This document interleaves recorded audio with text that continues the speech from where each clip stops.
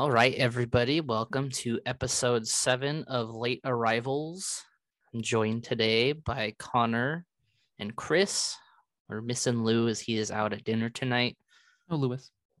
But Lou will be back next week for a special episode that we're not going to tell you guys until this one airs, of course. Yeah. We're getting Elon Musk on. Surprise. So, you excited for your trip to Pittsburgh, Connor? Yeah, man. It'll be it's gonna be fun going Thursday through Monday. I got a little bit of my dad's family that still lives back there. So my dad's dad was born just outside of Pittsburgh in a small steel town called McKeesport. And he came over to California after he got out of the Navy, but we've still got some family back there. So yeah, doing that, gonna see some of the family. Haven't seen that part of the family since the pandemic, so that'll be pretty good to see them. And then and then a little special treat on Sunday, we're going to go see Metallica live at PNC Park where the Pittsburgh Pirates play. So that'll be a neat little experience. Pirates. How many times have you seen him now? Or what number is this going to be? This will be 5. Nice. Yeah, 5. And first time out of state. So first time not seeing them in California. So that'll be fun. Oh, and first time being on the floor for Metallica. We have GA. Oh, fuck yeah. So that'd be cool. Yeah, well, it's funny enough. They actually happen to be playing on my cousin's birthday. And so we kind of splashed out a little bit for his birthday. Got him. That's cool. It's like me, him, my other cousin, and my uncle, just all on the floor, slinging some beers, listening to Metallica.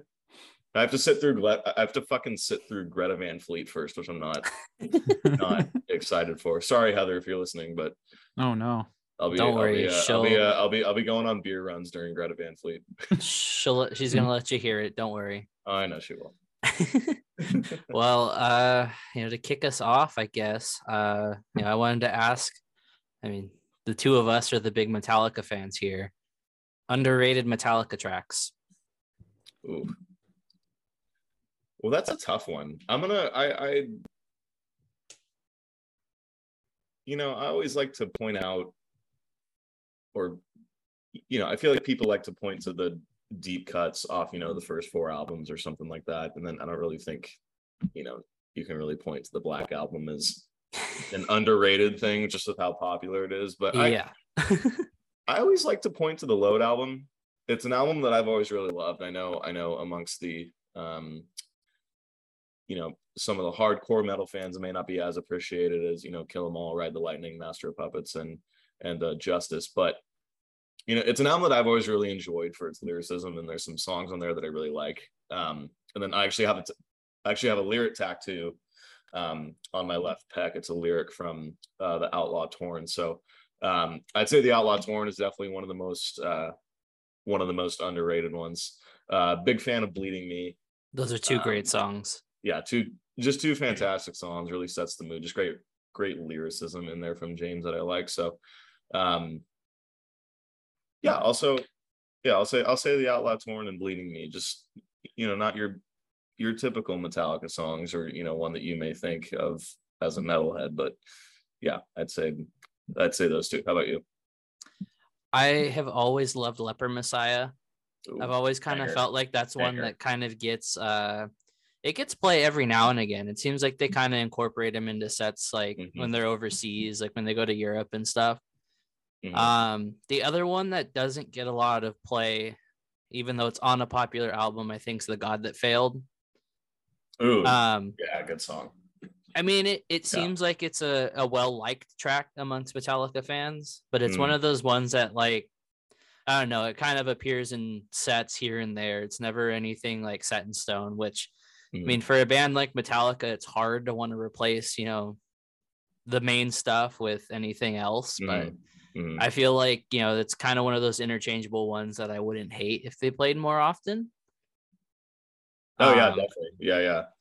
I'll be excited to kind of see how they, how different the set list might be compared to what they were just doing in Europe for 2 months and what they just played at Lollapalooza. I mean, I can't imagine it'll be too much different. I know every show they mix up like 3 or 4 songs here and there, so I'll be excited to see what they throw at us. I mean, this will be my 5th time seeing them, so I've seen a lot of the songs that they typically play, so I wonder if they'll play something that I haven't heard yet. But yeah, looking forward to it. Chris? So. Good times. Chris is like, if you guys know who Anthony Fantano is, Chris, that's like the complete opposite of what Chris is. I'm just here for the noise.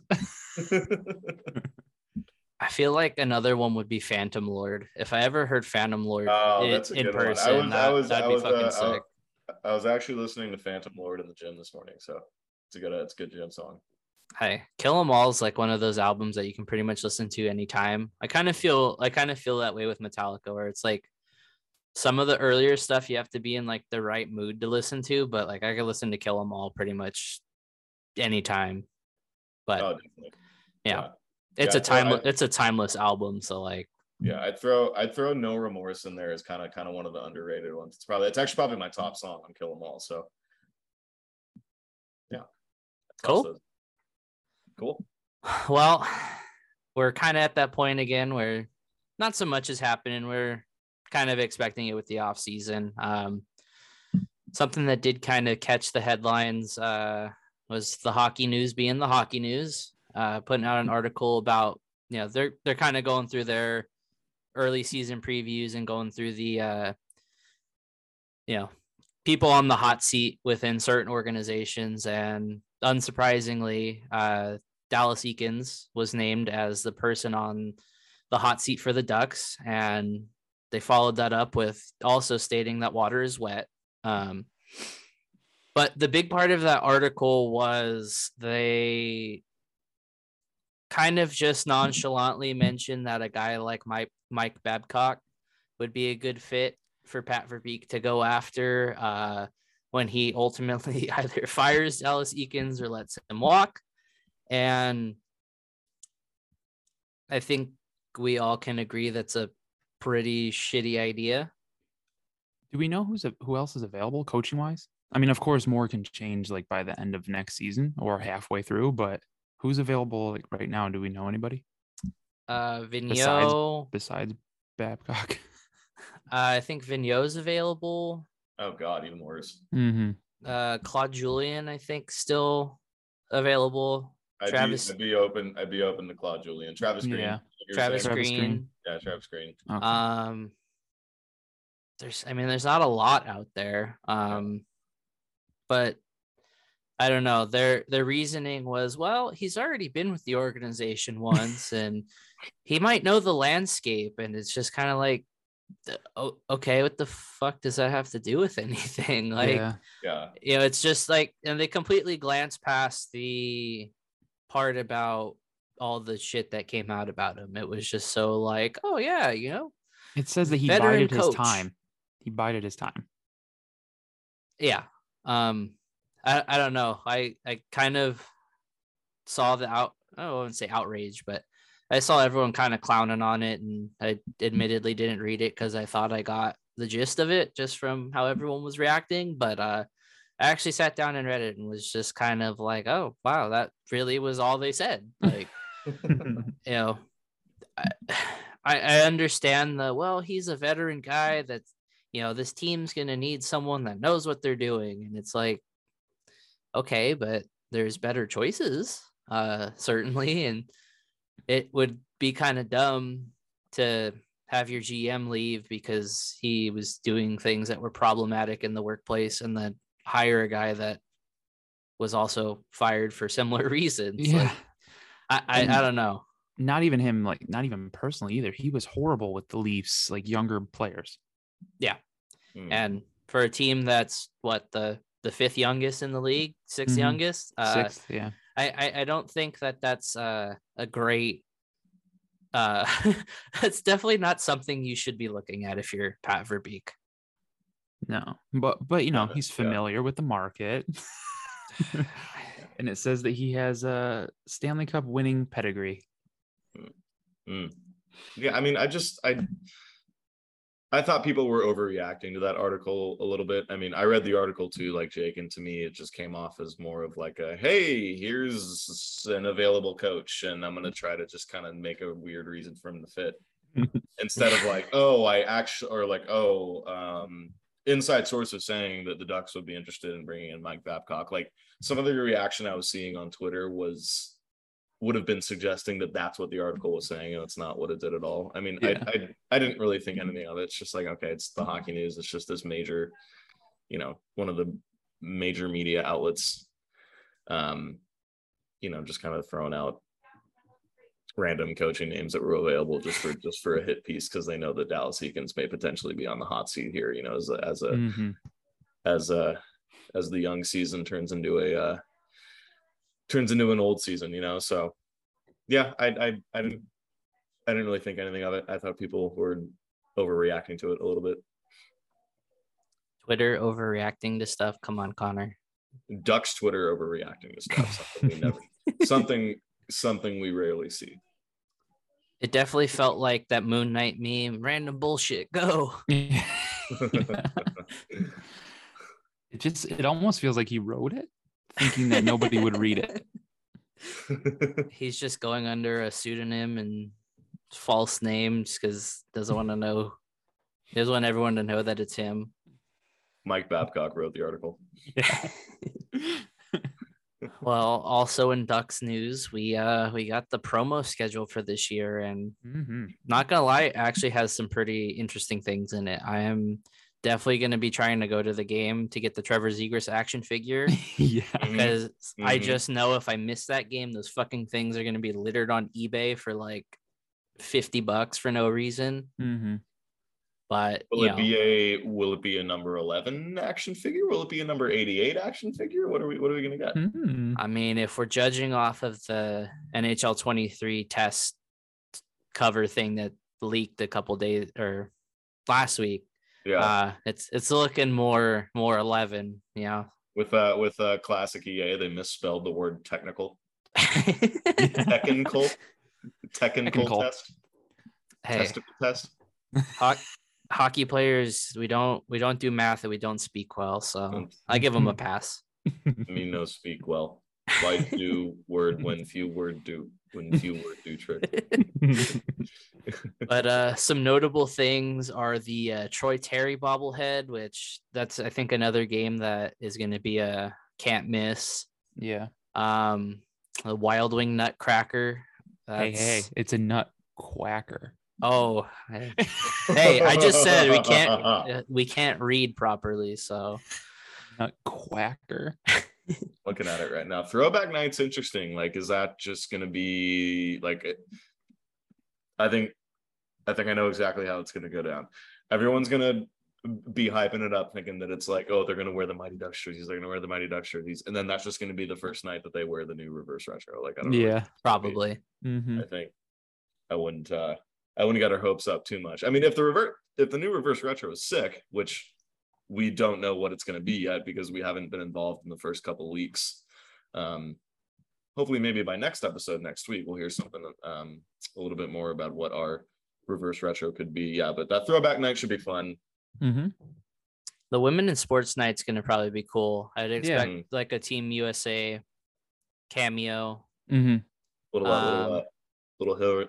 Hillary night action. Hey, this is a forbidden topic, Bucko. You can't be bringing that up. I was waiting for Jake to sneak in the M word. No, I like living. Yeah, and it's nice. The Chick-fil-A picnic blanket, or presented by Chick-fil-A picnic blanket. That should be interesting. I like that they're doing prize scratchers for Fan Appreciation Night. Yeah, we're just giving out lottery tickets now. Sweet. The interesting thing now, they may just not have a date for it yet, because I did see somewhere on Twitter somebody said that there's like 19 promos, or there's a certain amount of promos, but they said somewhere that there's like 2 or 3 left to be announced. There is no Angels Night on this list. Yeah. Are the Samuelis rightfully giving Artie Moreno a big fat middle finger? Which I would love. Fuck you, Artie Moreno. Team does not deserve to be honored right now. Hispanic Walt Disney. What? You can't tell me that Artie Moreno doesn't look like Walt Disney. No, he does. He does, yeah. He's just a cheaper version. Yeah. Hopefully the Angels don't freeze him in carbonite or whatever they did with Walt Disney. Oh no, that was Han Solo. I'm sorry. His name's just Watt Disney. Artie Moreno's the Walt Disney we have at home. It's like in Futurama, they just have like his head floating in a jar. Yeah. Calling shots. I kind of like the animal rescue and adoption night, but I wouldn't be able to go to that. So I just want all of them. What is Futures Night? What could that be? I'm interested in that. I don't know. I think it said that it was going to kind of be a focus on like maybe youth hockey. That'd be pretty cool. Yeah. Have like the local clubs showcase, because pretty much every rinks location is going to have a club team that they host. So it's like the Long Beach Shredders better be there. They probably will, especially because Emerson Edom's technically a member of the organization. Yeah. I'd assume at the very least they would have the Shredders, which, hey, they got some sick uniforms. So I'd be pretty excited to see that in person. Mm-hmm. You see, hey, I slander the Angels, and then Shohei Ohtani just hit a home run right now. It's called a reverse jinx. Get fucked, nerds. Was anyone on base, sir? No, it was a solo home run. Oh, okay. So, what's the score? 5-0 Angels. Oh wow, look at them. We're playing the A's though, so it really doesn't count. It really doesn't count. Yeah. I'm actually gonna try to get to the Trevor Zegras action figure giveaway. It's against the Sabres, so it's perfect. Oh yeah, that is perfect for you. Yeah. Official late arrivals meetup. We can all play with our Trevor Zegras action figures. Standing outside of behind Guy and Kent while they're on an intermission, just doing like fights. Yeah. We're all just like. My birthday is on the 7th of that month too. So. What's the date on that again? 15th. The 15th of what? Of February. Oh, okay. Day after Valentine's Day. All right. Mm-hmm. It's a Wednesday game, so. Oh, it is a Wednesday game. Well, next up in the news, just when everyone thought we were done with the Boston Bruins, they re-signed Patrice Bergeron, and David Krejci came back from overseas. So now it kind of is being touted that this may be Boston's last dance, which I think is offensive to say because really the only last dance is Michael Jordan here. But, you know, Boston's got to make everything about them. Yep. Is Boston running it back? It looks bringing Big Z back, bringing Tim Thomas back. What the hell? Oh God. I think that last one's gonna be kind of hard. He's living in a cabin somewhere in a mountain or something like that. He did the Tupac, and he faked his death living in Cuba. Yeah. But yeah, we've kind of known about the Bergeron Krejci thing, I feel like, for like 2 months, and now it's finally being announced. Well, because Butchergross has been teasing it for like 2 months. And it's like when he has a scoop on anything Massachusetts related, it's like, okay, it's happening, just a matter of time before, it's announced. Yeah. I mean, I kind of feel like if they don't win this year, the Bruins are going to be very, very shitty next year because Bergeron's probably going to want to leave. Well, I don't say that as like he's going to want to leave because the team's going to be bad, but I feel like they're going to probably hanging him up. Yeah, I'd say it's more likely a retirement than I want to go play for a team and try and win one last time, because he just doesn't seem like the guy that would do that.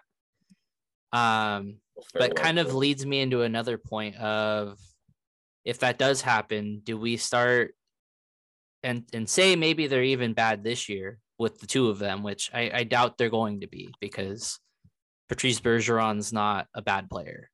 Mm-hmm. Like, he's easily one of the best in the league, even at his age. But if they are bad, do you guys think that starts leading into Pasternak trade talk, or do you think Don Sweeney is going to kind of have his hands full all season of trying to get Pasternak to sign long term? I can't see how they would go through this season without trying to sign him long term. Like, I don't think they can afford to lose him if they're gonna, you're on the verge of losing Bergeron, and I don't know. There's just no way that if they lose him, that's going to be terrible if they had to end up trading him. And I just don't think that that's a market that wants to have to go through that in like a full on rebuild. They're more like a retool type of team, keep someone like that on and then bring in, you got your draft picks and then maybe bring in some people to help them. But the draft picks they're not sending to the Ducks. Because we've had a lot of those in the last couple of years. Yeah, we have had a lot of the Bruins picks. But yeah, like Chris, I was going to say, kind of like you touched on, it's kind of a similar market to Montreal where that, going through a full rebuild is a little bit more hard to sell to guys like that. Especially when you still have young players like Pasternak, like McAvoy, you just signed Hampus Lindholm to that giant deal. Mm-hmm. I think they're going to do everything within their means to re-sign Pasternak. I think they're going to throw all the money in the world at him, and I think it's going to be a situation where if Pasternak isn't returning or if he's getting traded, it's going to be because he just wants out. Yeah, he demands it or something. Yeah, he's going to walk in the office one day and demand a trade to Anaheim, and he's going to blow us all away. Be like, let's whoa, go, baby! One way to get an 88 on the Ducks, right? Well, hey, we memed Klingberg into existence, so we did. It would atone for the sins of the past and taking the right 14th overall pick. Yeah, we could say that because Lewis isn't here.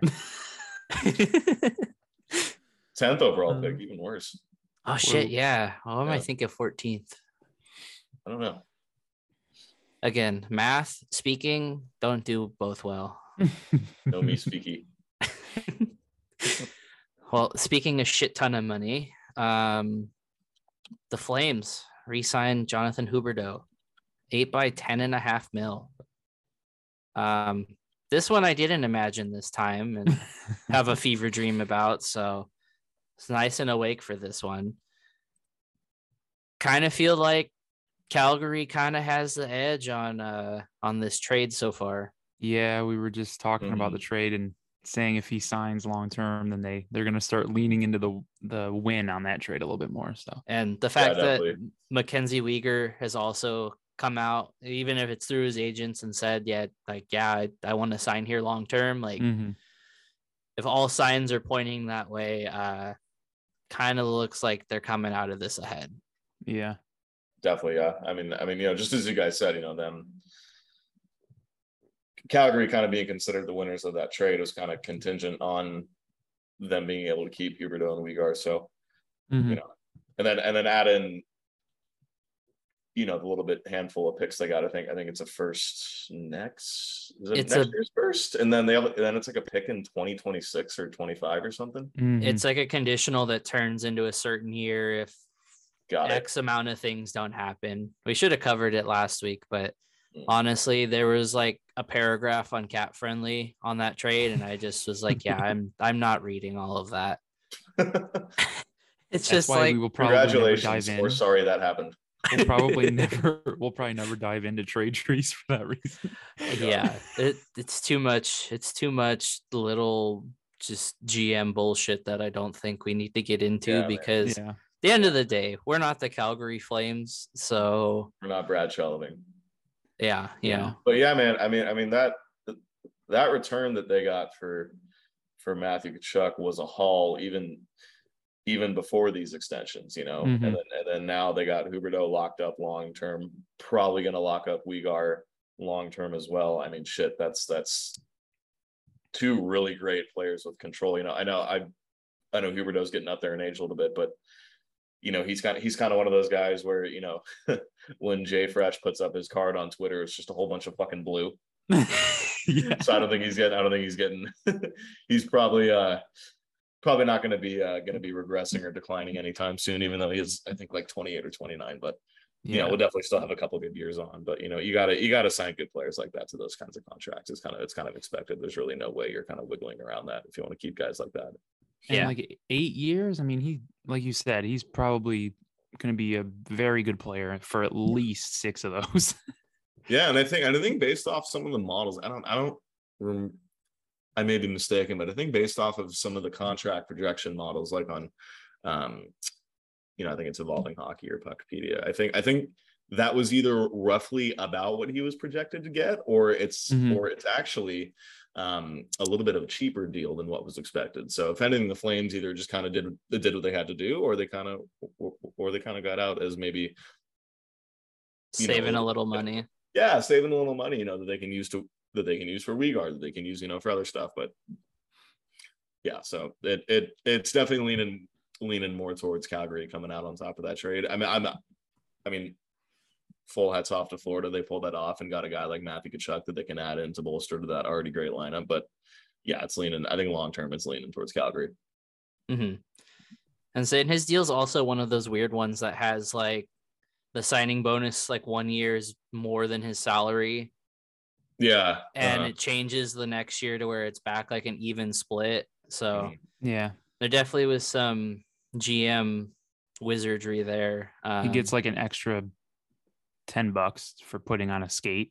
You mean every contract isn't just the same amount of money every year? Sadly, no. I mean that they actually work these things out? What? Well, in other deal-related news, Jenny is kind of forcing our hand here and including this because she shamed Chris. But Lawson Krause went to arbitration, right? And no, I think they just avoided it. Oh, okay. They settled before? Yeah, I think it was like literally like an hour or 2 hours before. They're like, yeah, we really don't want to have to give you more. They called him while he was getting dressed for the meeting. Yeah. But the Arizona Coyotes signed Lawson Krause to a 5-year, $4.3 million deal. Yeah. Certainly a way to have a guy. Chris, I'll let you take this one, man. Yeah, you know, there's just not a ton like on him that I know, just because you don't see a lot of them. Like last year, I mean, last year he played 65 games and he had 34 points. So that was easily his best season so far. I mean, he's a good player. I feel like he's going to be easily, I mean, on the Coyotes, he could be in the top 6 probably, but as they get better and stuff, he's probably a good like bottom 6 guy, third line at worst. But like 65 games last year. Year before that, it was 51, then 66, then 81. So he still hasn't played a full 82. I know he deals with a lot of injuries. But I mean, if he, yeah. It's basic. It's basically 82. Come on. Yeah. Like who's counting? And like 65 last year isn't bad. That's really good. But like, I don't know if he can keep it going with the 34 points and 65 games. If he can kind of carry that over to next season, then it's a pretty good signing. I don't know about the years too much, like 5 years. I couldn't even tell you if that's good or not, but I thought maybe like 3 for now, but I'm just a dude in a chair. So maybe they just called it his agent and they're like, hey, so what do you think the arbitrator's going to say? Because we'll just give you that so we don't have to give you more money. Yeah, we don't want to be yelled at. So I can just hear Tyson Nash's voice in my head saying his name, and it makes me inherently angry. Jesus. No. You know how we talk about like the Ducks announcers with the whole, lookout cookout and coast to coast like buttered toast. Tyson Nash has some bad ones. Like there's one I know that if a goalie makes like a really good save, he'll say, "Oh, we read him like a book." Hate it. I hate it. I want to break my TV. And then like if there's a bad turnover in the middle of the ice, he'll say the player like dished out a pepperoni pizza. So you're He's telling me you don't like hearing him talk like this on the No. TV all the time? I really wish he had Twitter after the whole Jay Beagle shit, because Yeah, I was ready he- to fight that man. I think he blocked me when he had Twitter. I know Sometimes- Sean Avery has me blocked because I called him out on something that he said about George Peros, I guess. I don't know. Can't remember. Sometimes it's good that guys like him don't have Twitter anymore, because while it is fun to watch them get themselves in trouble, I think it would just make me angry to know he has an outlet to be a dipshit on, you know? Yeah. That's why I can't stand when the Ducks play them, because I only get the local channel, so I can't listen to it. I mean, I don't care for the Ducks broadcast either, but at least it's not Tyson Nash. Man, fuck that guy. I don't mean to interrupt. I turned on my AC really quick, guys. You can't hear it, can you? No. You're good. Oh, sweet. Perfect. Cool. Nice. Well, next up on the list was actually news that came out today. The Rangers have named Jacob Trouba their next captain. Yeah, man. Certainly a decision. Is what that was. I was going to say, I know we kind of talked about it in our group chat earlier. I'm kind of in the same boat as you, Connor. I think everybody freaking out and talking about his hits last year. Like, it's like, we fucking get it. Like, he had a couple bad hits. A couple of them weren't even really that bad. It was, a clean hit. Whatever your thoughts on, they still need to change the rule to allow for, or to not allow for any head contact whatsoever, or even if it's a shoulder, whatever, even if it bounces off shoulder, whatever you feel like, that's fine. But I swear to God, it's like some people want all contact in hockey completely outlawed. Like, it's gotten to the point where it's just like ultimate whiner levels of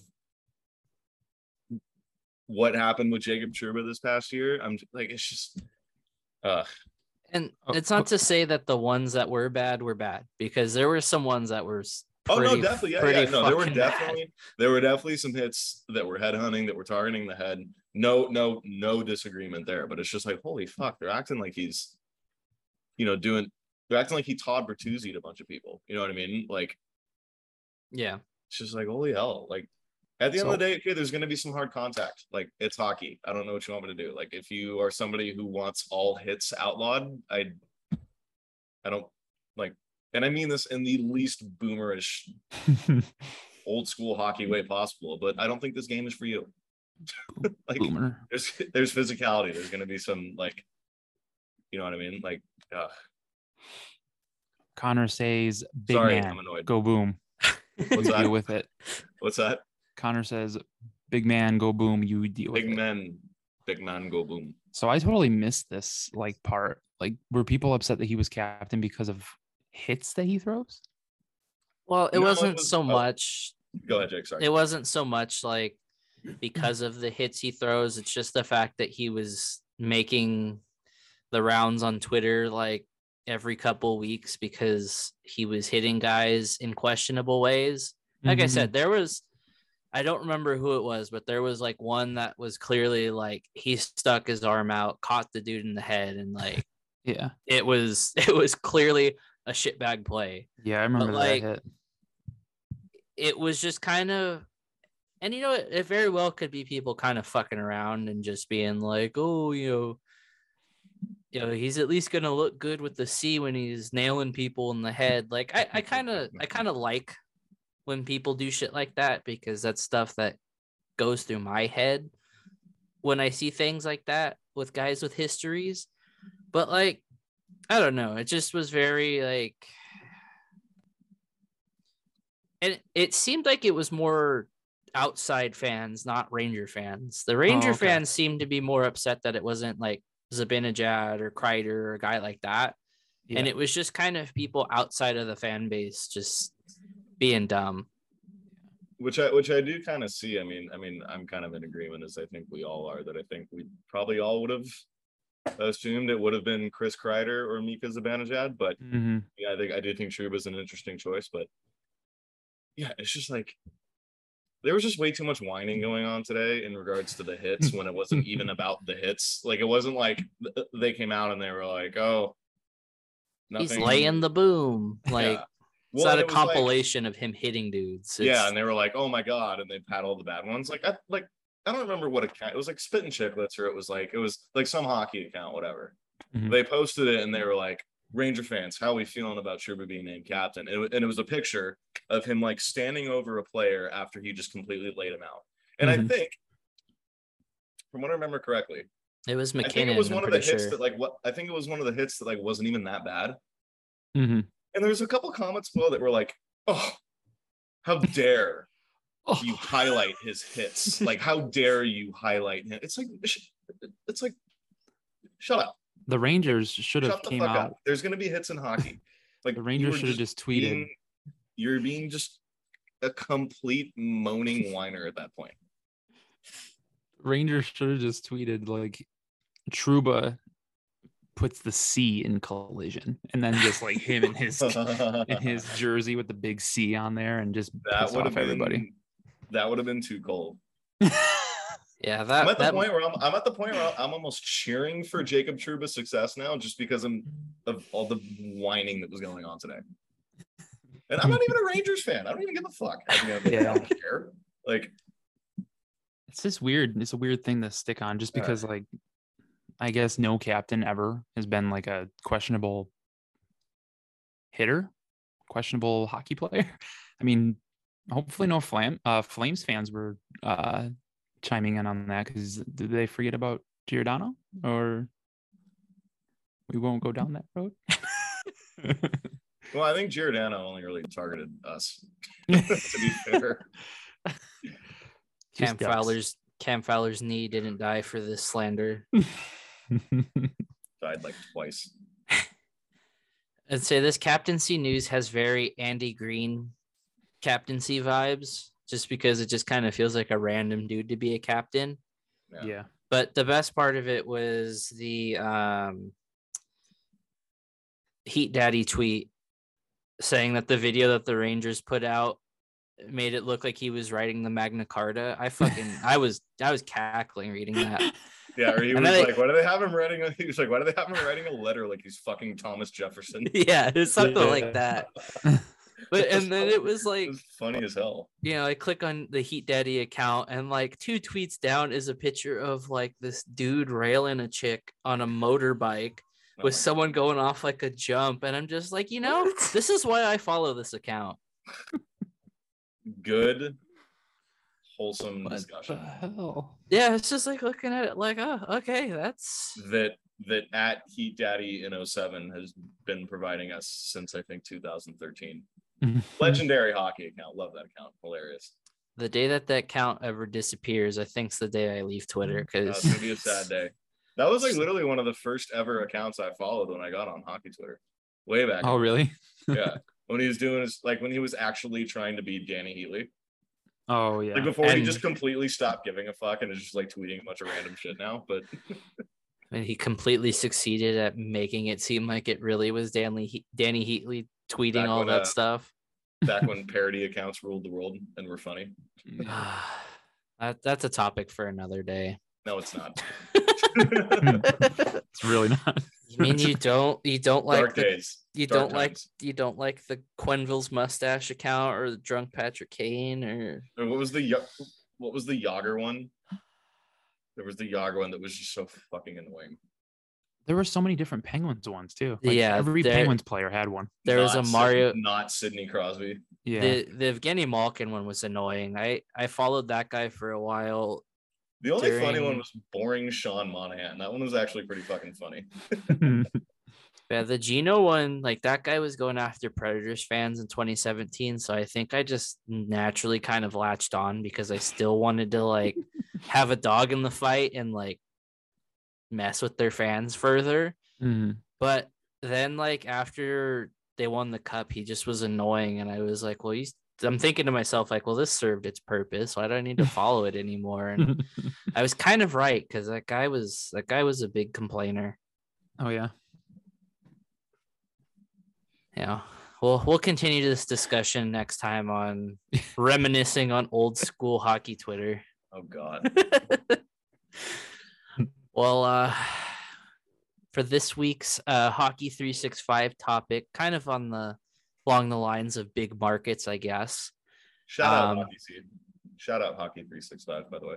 He asks us this week, in our experiences, do we feel that there's significant truth to the idea of an East Coast bias existing in the hockey media's coverage, or is it not a big deal,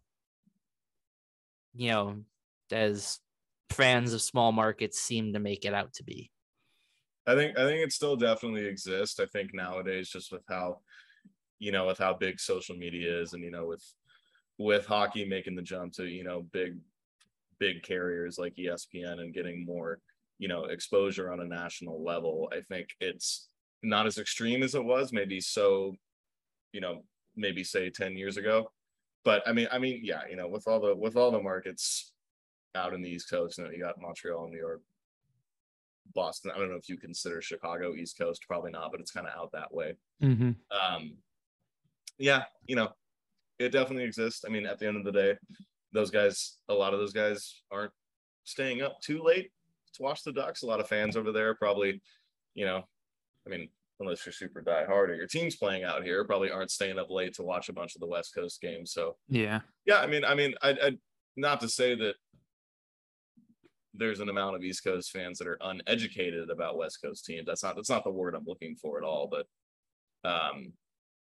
yeah, I think it's still definitely there. I mean, but at the end of the day, it's slowly kind of starting to go away. And that's down to the NHL finally making the right decisions when it comes to, how they want to market themselves. There's still a whole bunch of room for improvement, even with the steps to ESPN and all that. But it's definitely a step in the right direction that can eliminate some of that, I think. I think the league is in really good hands with ESPN and TNT. And I'm interested to see how it looks like, because what was it, like a 7-year deal for both? So it'd be kind of interesting to see how it looks like once we're in year 5, year 6. Yeah. Well, yeah, and Chris, and just a quick question for you. I mean, growing up on the East Coast, like you did, growing up in New York. Yeah. And, you kind of getting your first exposure to the game and exposure to the league while you were still in New York growing up as a kid, how hard was it from your perspective to take in the West Coast teams? Very hard. But I had NHL Center Ice and I would watch every Ducks game. I would just have to go to bed at like 1 a.m. There you go. It was hard, but I did it. I would have to go to it's hard. School the next day, but exactly. Yeah. And not everybody has the time or wants to do that, it was tough though. And I'd watch the Ducks. I'd watch whoever I wanted. I didn't care what time they started, but that's just me, not everyone wants to sit there at 10:30 at night and flip on a hockey game that just started. Yeah. I mean, I'd probably guess the average East Coast hockey fan isn't staying up until 1 a.m. every night watching random West Coast games. I think we're at a luxury over here on the West Coast where the last games of the night are starting at 7 p.m. Mm-hmm. And so it's easy for us to see everything. The first games of the night are starting at 4 or 5, just as we're all getting off work. So we can flip them on right when we get home and watch all the games leading up to when the Ducks play at 7 o'clock typically. So yeah, and that helps with the playoffs too. Oh, exactly. Oh, it's great for the playoffs. It's the best. When they're staggering the games, it's like 4 o'clock start and then like a 5:30 and then a 6 and then a 7. And it's you kind of flip back and forth and not miss too much. Yeah. And I don't think it will matter too much what the NHL does and their networks because most of the population is still on the East Coast. Yep. So I think it's just always going to be that way. But I mean, they can definitely work on it to try to, hopefully with the whole Zegras thing, people know Zegras. Hopefully he's like a household name, even more so in the next few years because, when we had Getzlaf and Perry, they weren't talked about much like in the media. If they were on an East Coast team, they would have been talked about just as much as Crosby and Ovechkin. So it's definitely there, but I mean, they can only do so much to work on it. Yeah, exactly. I personally don't think it exists anymore with ESPN. I definitely think it was more of an issue when NBC was still doing things. Yeah. I mean, you can count numerous times that we played on NBC, and it was just kind of like they were there. They just kind of were existing, and the Ducks were still good up until the last couple of years. So it's like, from our perspective as fans of a team that's in a smaller market that's not going to get much attention, especially on the West Coast, like, it's easy to kind of have that feeling of like, oh, they don't care about us. Like, clearly, clearly their attention's elsewhere. And it was true for a while. Like, anytime, if we played the Blackhawks on NBC, you heard everything about the Blackhawks regardless of the score. Yeah. But I think the thing that ESPN did great this year was they pitched a lot of games that, if it was a original six matchup, they pitched it as more so like the history of it. Like, they didn't try and just be like, oh, well, we're in Toronto tonight watching, Toronto, Montreal. And it's not just one-sided of, oh, we focused on this one team the whole game. It's like, this is the history between these teams recently, and this is how it goes back generations, even if it's like goofy shit like, oh, here's a family that we picked out of the crowd. Half, mom and dad are Habs fans, but, both kids are wearing Austin Matthews jerseys, and they try and take, a spin on stuff like that. Yeah. It wasn't just straight up like, oh, so we have the Red Wings today playing. They're playing the Coyotes, and it's not like the life was sucked out of the broadcast, or it was just like, okay, and they're playing a team. Yeah, and I hate when you can tell that they, like, the people calling the games, not saying they're not good at their job or they don't do their homework, but you can just tell they don't watch Ducks games. Yeah. Just some of the things they said, it's like, what in the hell are we talking about? And it seems like Jake doesn't miss the Wednesday night rivalry on NBCSN. Ducks Blues. You don't miss the Ducks Blues Wednesday night rivalry. Oh, you don't miss the heated rivalry between the Dallas Stars and the Philadelphia Flyers.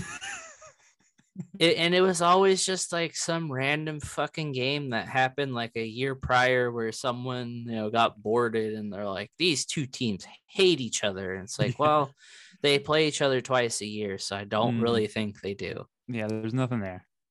But it was always like, okay, 4:00 start, we got Caps Pens, or we got Rangers Lightning, we got, Rangers Bruins. And then the 7:00 slot is like the Sharks and the Canucks.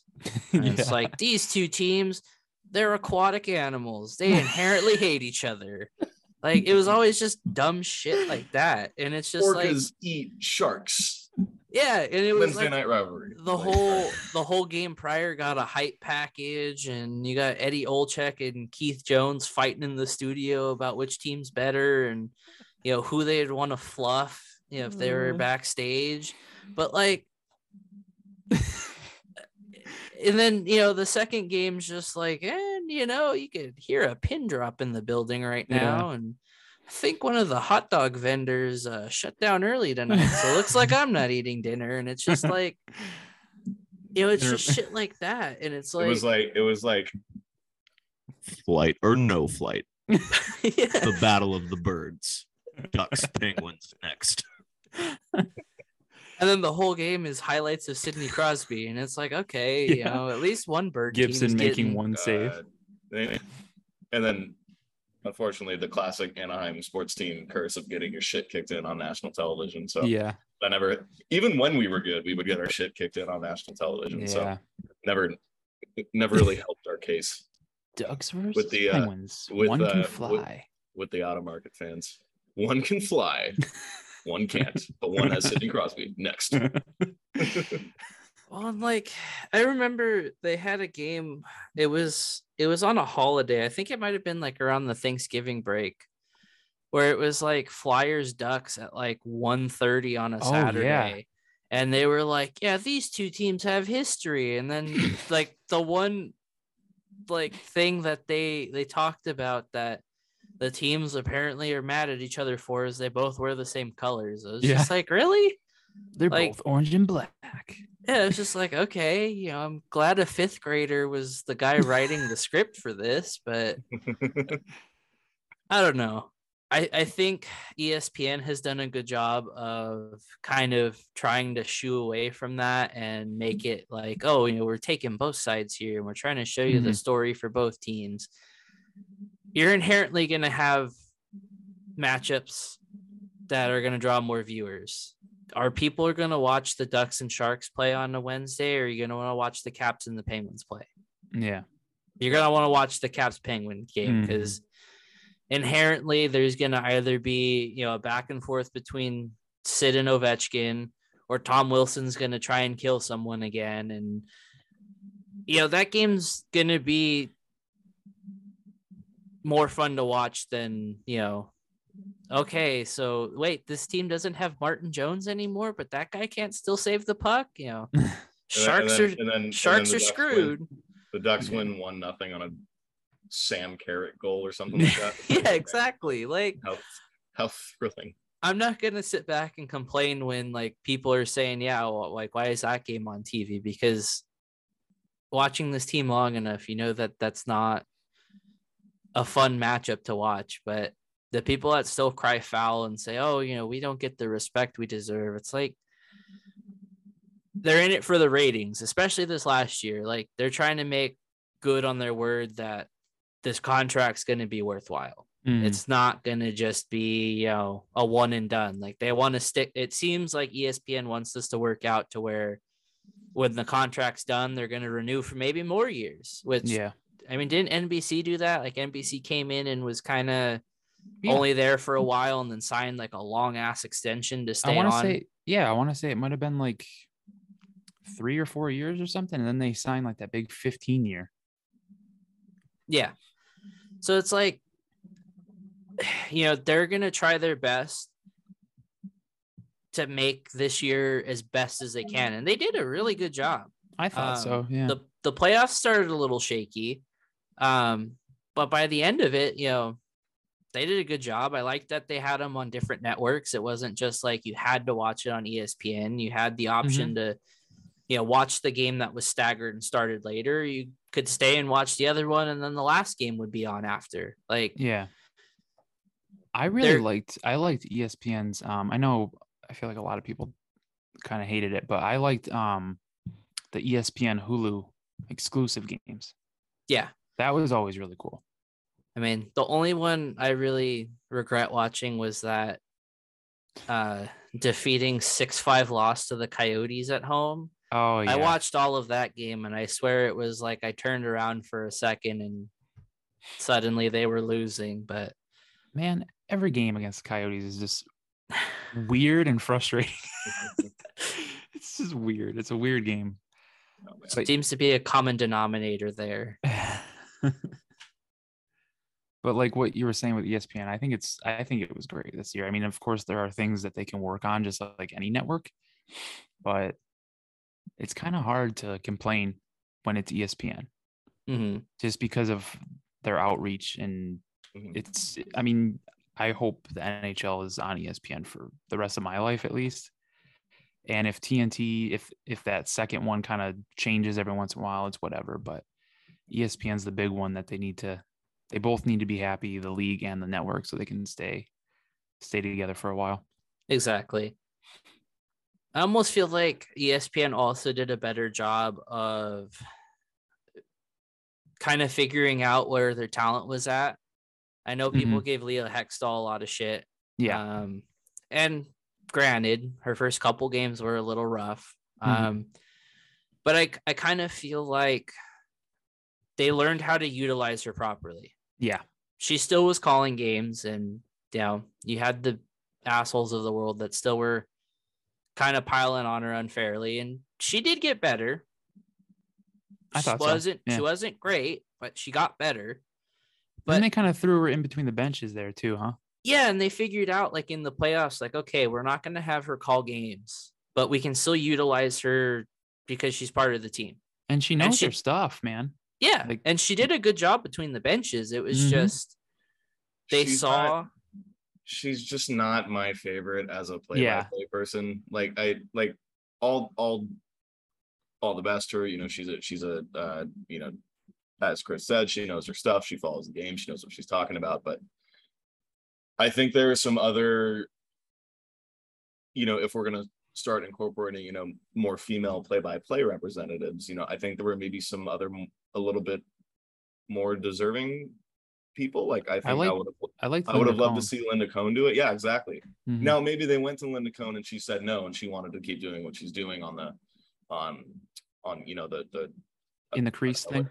Yeah, in the crease thing. You know, maybe she wanted to kind of just keep that and stay doing what she's comfortable with. But yeah, Lee's not my favorite. You know, I mean, not trying to hate her or whatever, but you know, just not the best showing on the first season for her. I think, you know, I as Jake said, you know, I do think she was a lot better when they put her between the benches during the playoffs. I think that suited her a little bit better. But I mean, who knows? You know, you get a summer off, get a little bit more comfortable, and you're back at it next year, and you know, you might be a lot better. But yeah, and I understand how people are towards her, like, you know, just her calling the games, like her voice and stuff. Like, I get it, but at least she's very. She just knows, like I said before, she just knows what she's talking about. She knows the game well. She has all of her information. She has every background that you could ask for about teams and players and all that stuff. So it's all great. But yeah, it's just the calling the game. I sharpen it. But then she's got that, but then just got to sharpen it a little bit more. Like but that's gonna be like anything. Like we had to deal with Pierre Maguire for the longest time, and everyone hated that. So, but it's like Ducks Devils last year, and she's saying Jonathan Bernier like as the play is going on. It's like no, like what, like it's not like he's not even a backup for either team. Yeah. But I think Bernier was a Devil last year, but I think he was already hurt by the time they played. I think so, yeah. I don't know. I'll say it. I think that ESPN just kind of has a better handle on things. Like they understand their talent, what they're good at, what they're not good at. I mean, I'd take having, you know, her AJ Malesko between the benches instead of Eddie Olczyk or God forbid Keith Jones. I mean, listening to him's like watching paint dry. Oh man, my favorite was so far is Ray Ferraro. Ray Ferraro is really good. Ray's great. I love Ray. I don't know. I just kind of think like at the end of this, you're not going to see a bias towards a certain coast just because it's just kind of a fact of the sport. Certain teams are going to be more popular. And at the end of the day, like it's entirely on how it's scheduled. Like, yeah, there's no ulterior motives. Gary Bettman's not saying, hell yeah, let's give them Kraken Coyotes as the primetime slot. Yeah. It's just, they also have, it's a tricky thing planning a season, especially in a market like professional sports that has to utilize arenas that get booked for concerts and stuff like that. Because sometimes you're going to have Wednesdays or Mondays that flop just because other teams are having to travel and you're not going to get that good matchup you want, or, that's just kind of how this thing works. But yeah, it is pretty team specific too, because I mean, you look at the Blue Jackets and they don't get a lot of love, and they're in Columbus, they're Ohio, and they don't really get talked about much. I mean, that'll probably change this year now with Johnny Gaudreau, but still, you never hear about the Blue Jackets. It's just kind of like, oh, cool, they exist. You don't see ESPN like jumping at them, be like, oh my God, we got to get the Blue Jackets on for Wednesday night hockey. I was going to say though, like what Stevie said, he said ESPN needs to bring back Gary Thorne. That'd be interesting. even if it's for special games like the All-Star or the Cup final and a few marquee games. I would absolutely love that. I've been saying that since this deal was made. I think for sure playoffs. Like next year, Yeah. if he's available to do them, I'd say he should do playoffs at the very least. And now I forgot, I just remembered the Stanley Cup final this coming season is going to be on TNT, not ESPN this time. So yep. One player I'm interested in is who will probably retire soon, and I want to see him go to like TV if it's ESPN or TNT is PK Subban. So yeah, I thought he was really good. I enjoyed that. Well, do we have any closing thoughts? This is actually, we talked about it beforehand. This is, a pretty interesting topic to talk about, but this went a lot further than I thought. Not that I didn't think we were going to have a good discussion about it, but I don't know. I feel like we all kind of were able to kind of talk how we feel these things, because it boils down to, some people are going to be a little more prideful about this thing, which is great. We all love and consume and enjoy sports differently.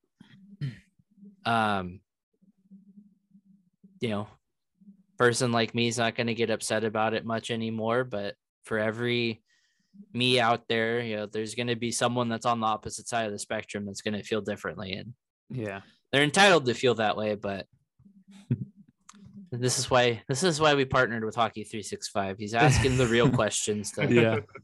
So in closing, West is the best. In closing, West is the best, and I love Gary Thorne. All right. Well, rounding out our news, we did have some retirement announcements from two Anaheim Ducks legends, respectively. We had Greg Pateryn announced his most recent, I believe, the day after Kevin Boyle announced his. I think so, yeah. Pateryn's jumping straight into a role working for the Penguins, which is cool.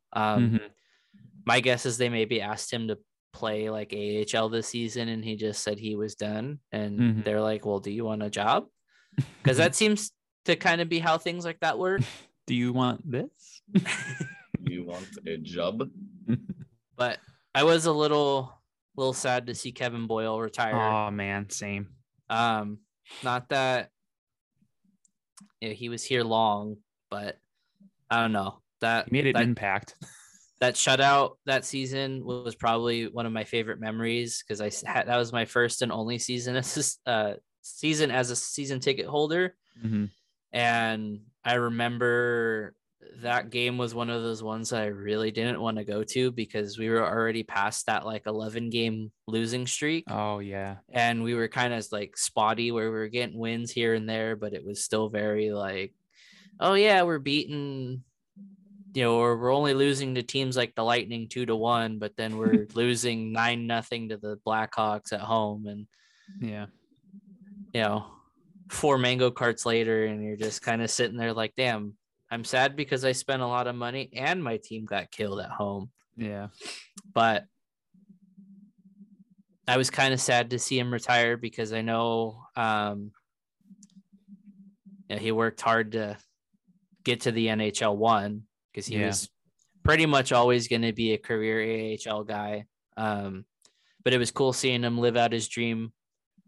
He may not have been on a good team, but No, that was awesome. That was a fun game to watch. I honestly don't remember who they played. Who was it? They played Vancouver. Was it Vancouver? Okay, I was thinking Vancouver, but didn't want to. I think I was at that game. I think Jake, you were at that game too. Yeah. Didn't John Gibson get his first career shutout against the Canucks? I have no idea. Yeah. Because that was like one of the parallels they drew, was like, it must be something against the Canucks if you're a rookie goalie. But I'll always remember his reaction, like when they asked him after the game, they're like, how are you feeling? And he just was kind of standing there just like, I don't know. Like I'm feeling a lot of things right now. Couldn't tell you.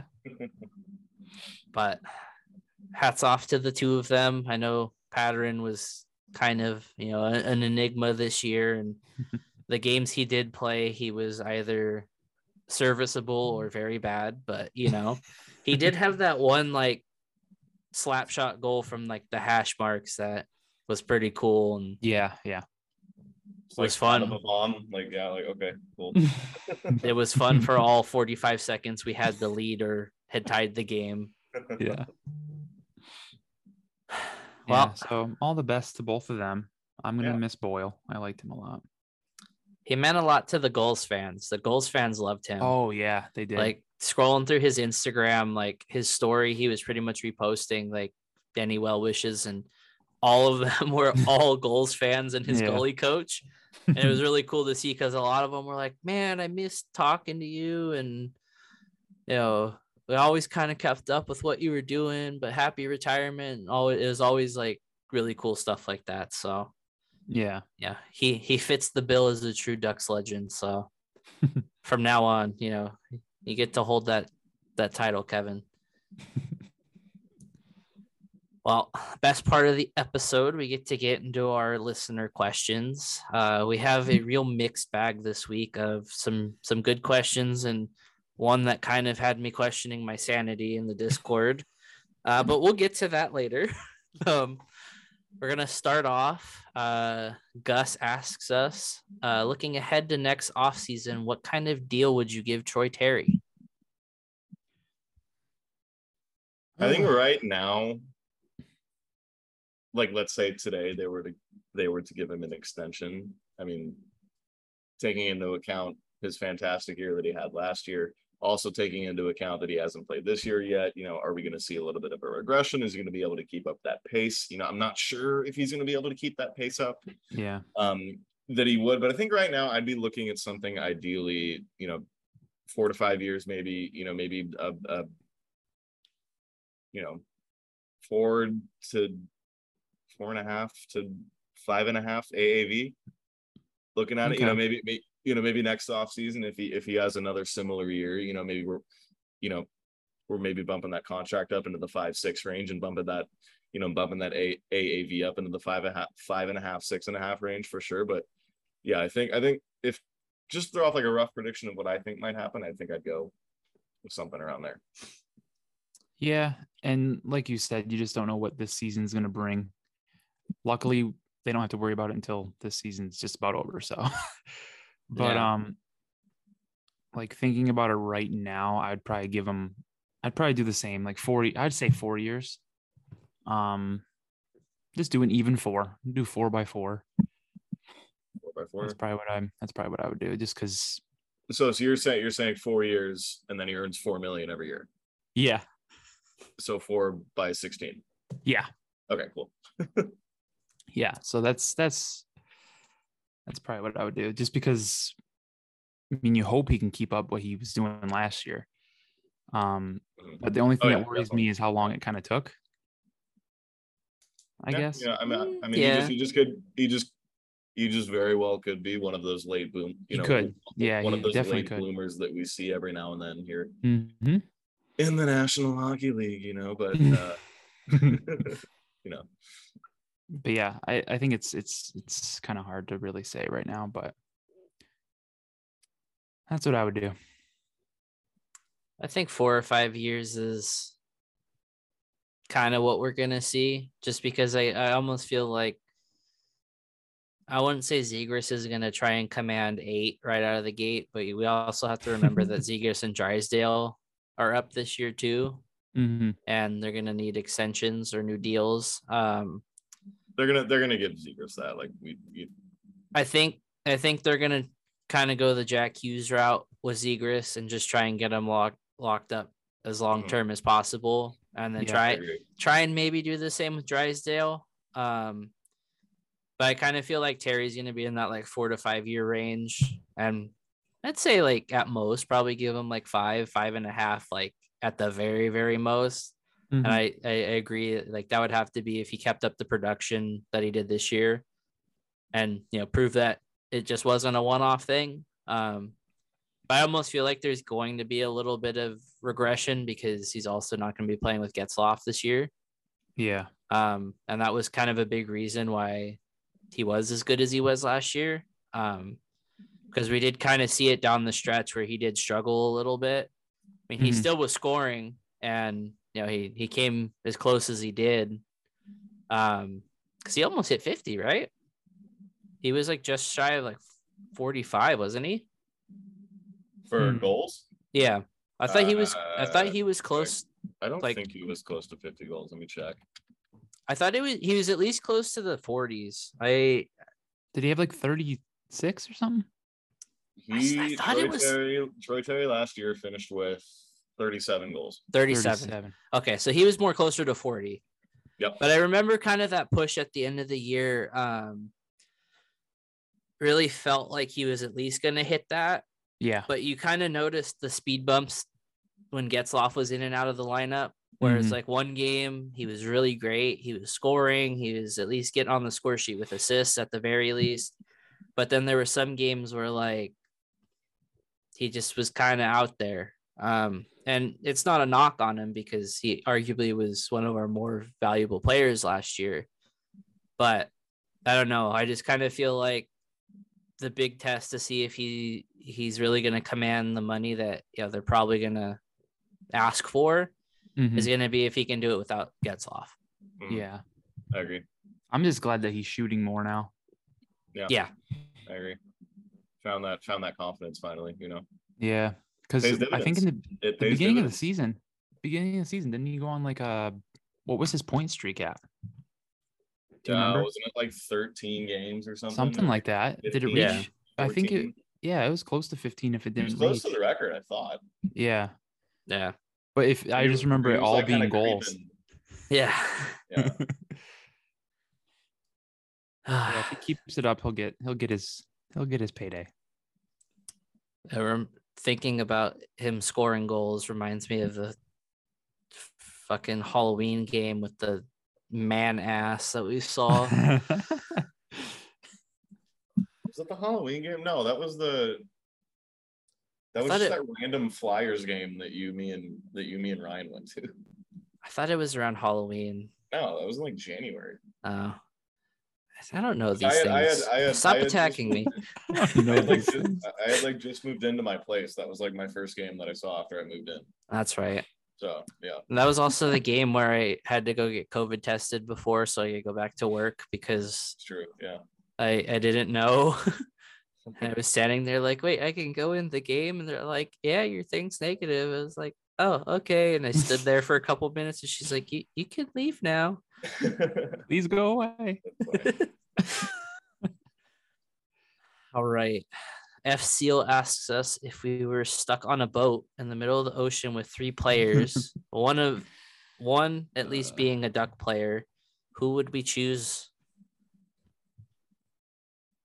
Well, I laughed because I don't even know how to answer this. I laughed because my first thought was Zegras because of the whole shark thing. But problematic here, Chris. Come on. I'll say Zegras just for the chill vibes. But then I would bring Manson because I think Manson could fight anything that we would have problems with. So there's 2. Was it 3? Yes. Oof. Zegras, Manson, and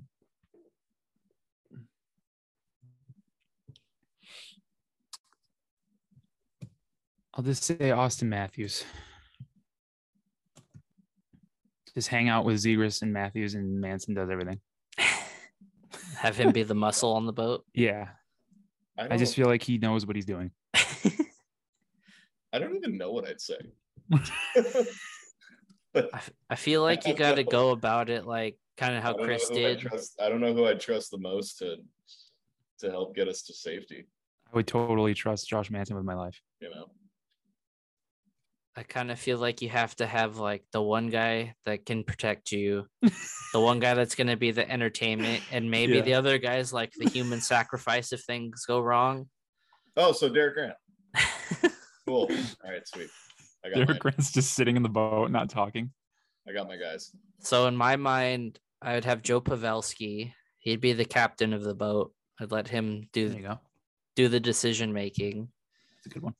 Ryan Johansson would be the human sacrifice. If there ever was a shark or a giant squid that attacked us, he's going first. Just be like, yo, just push him off. And I kind of feel like bringing someone like a Sam Carrick on the boat, like a guy that's like not going to talk much, but is going to like beat someone's ass or beat something up. Is probably the way to go, and just kind of let him do his thing. So that's how I'm going to go. Okay. That's a good one. Mainly because we're sacrificing Johansson, but Yeah. That's the important part right there. Don't forget it. What you thinking, Connor? You have your dudes? I guess I'll take Zegers too as like the comedic relief. Yeah. I'll take Zdeno Chara just because like he's like, super in shape and like crazy, and like I feel like he'd be kind of the dad of the group and be able to like calm people down or something. Yeah. And then oh boy, Chara seems like a crazy pick. I take Alex Killorn because he could probably go find a jet ski somewhere and get us. There you go. Okay. Yeah. I say Sure. Chara, I feel like would just jump in and like fight something. You just like bring it on the boat. Like, you don't even need a fishing rod or anything. Yeah. You can bring his bondage equipment and throw it in the water to catch fish. Yeah. But like Joe Thorne, like he seems like he'd be a little bit of a psycho like that. So. Oh man, I should have said Brent Burns. Oh yeah, fucking Brent God Burns. Damn it. Just the three woodsmen. You know, I changed my answer. Burns, Thornton, Chara. I'll substitute there we go. Matthews with Burns. Yeah. There we go. I feel like one of these days we're gonna have to rank hockey players as like the 7 dwarfs from Snow White, just because we have like a common theme of always bringing up like the dudes that we think are gonna be like the best to survive a fight or something like that. Yeah. I don't know. We always get asked like a question that has nothing to do with us being in danger, but for some reason always reverts back to being in danger somehow.